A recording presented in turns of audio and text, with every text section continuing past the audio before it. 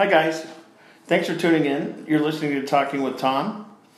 Today we're going to talk about colors and how they affect people's moods and how to create the right ambiance. Tom, talk to us about decor and lights and flowers. Sure. Color plays a big role in setting the overall tone for an event. Or I should say rather tones, plural, because we tend to want to make them evolve. And there are certain colors that work very well for certain individuals. There are certain colors that work very well for certain times of day. And you want to try and pair those up. Ironically, people's colors are relatively simple to pick out. Usually if you just look at them and through one or two meetings, you'll find out most of us know what our colors are, and we tend to put it on our clothing. So you want to pull from that, because obviously people are coming to this event that usually has a host behind it, and the more that the environment is befitting to the host, the more everyone will feel at home. And then there are colors that pertain to wanting to make things change and to evoke intrigue. And so, through all of the transitions of an event, whether it's a corporate event or a wedding or a private event, they're usually, I like to refer to them as a story. There's a beginning, a middle, and an end. And color plays a very significant role in all of that.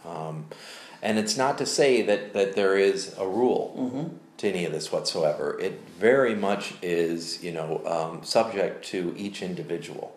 From your experience, what do these colors represent? I think over the weekend you experienced a New Year's Eve festival, if you will, that was white and gold themed. Right, and it's a great question, because what do these colors represent can depend upon where the party is being held.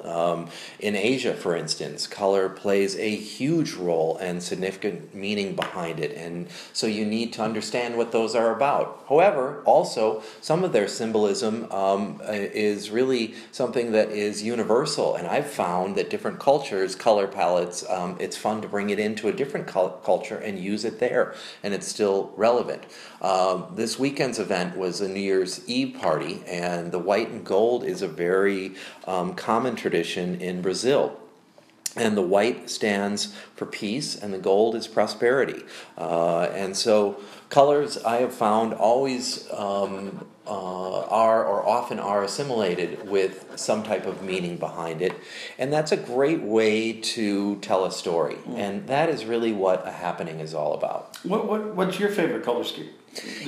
I get asked this a lot, and the truth of the matter is I love all colors. I do have a personal preference to blue, but that has more to do, I think, with water and sky than anything else. But I'm a big fan of using color, and one of the things that people often forget when they're choosing their colors is the amount of light that it's going to be seen in.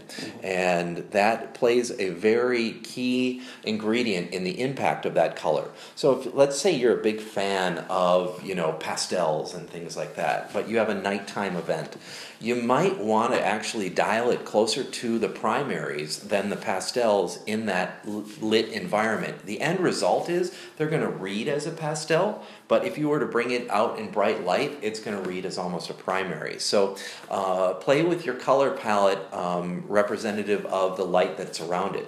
Conversely, in daylight, you get very true color. So if you deal with very intense colors, expect for them to amplify in the sun.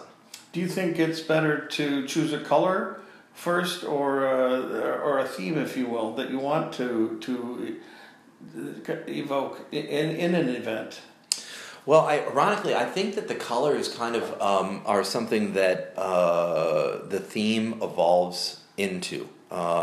And so it's more organic than that. Sometimes the horse goes before the carriage, and vice versa.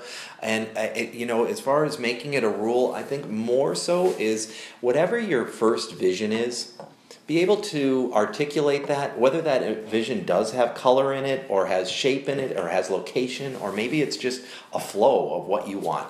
But stay true to what that vision is, and then from there, you're going to add and embellish to it. Color palette also, another key ingredient is to be very attuned with the seasons. So colors and seasons go together, and a little trick that I like to use is I always like to use the colors of the season that's about to come, because we are anticipating what is coming towards us. So if you're a little bit ahead of that curve, you're going to capture that whole imagination of what's around the corner, and creating intrigue in event design is paramount. Great. Those are some great ideas for helping you determine the color scheme you might want to take into an event. Thanks for listening again today. For more tips and information and ideas related to events, please visit Tom's blog at tomnoel.events or noel.events. Thanks for listening. Thanks, Tom. Thank you.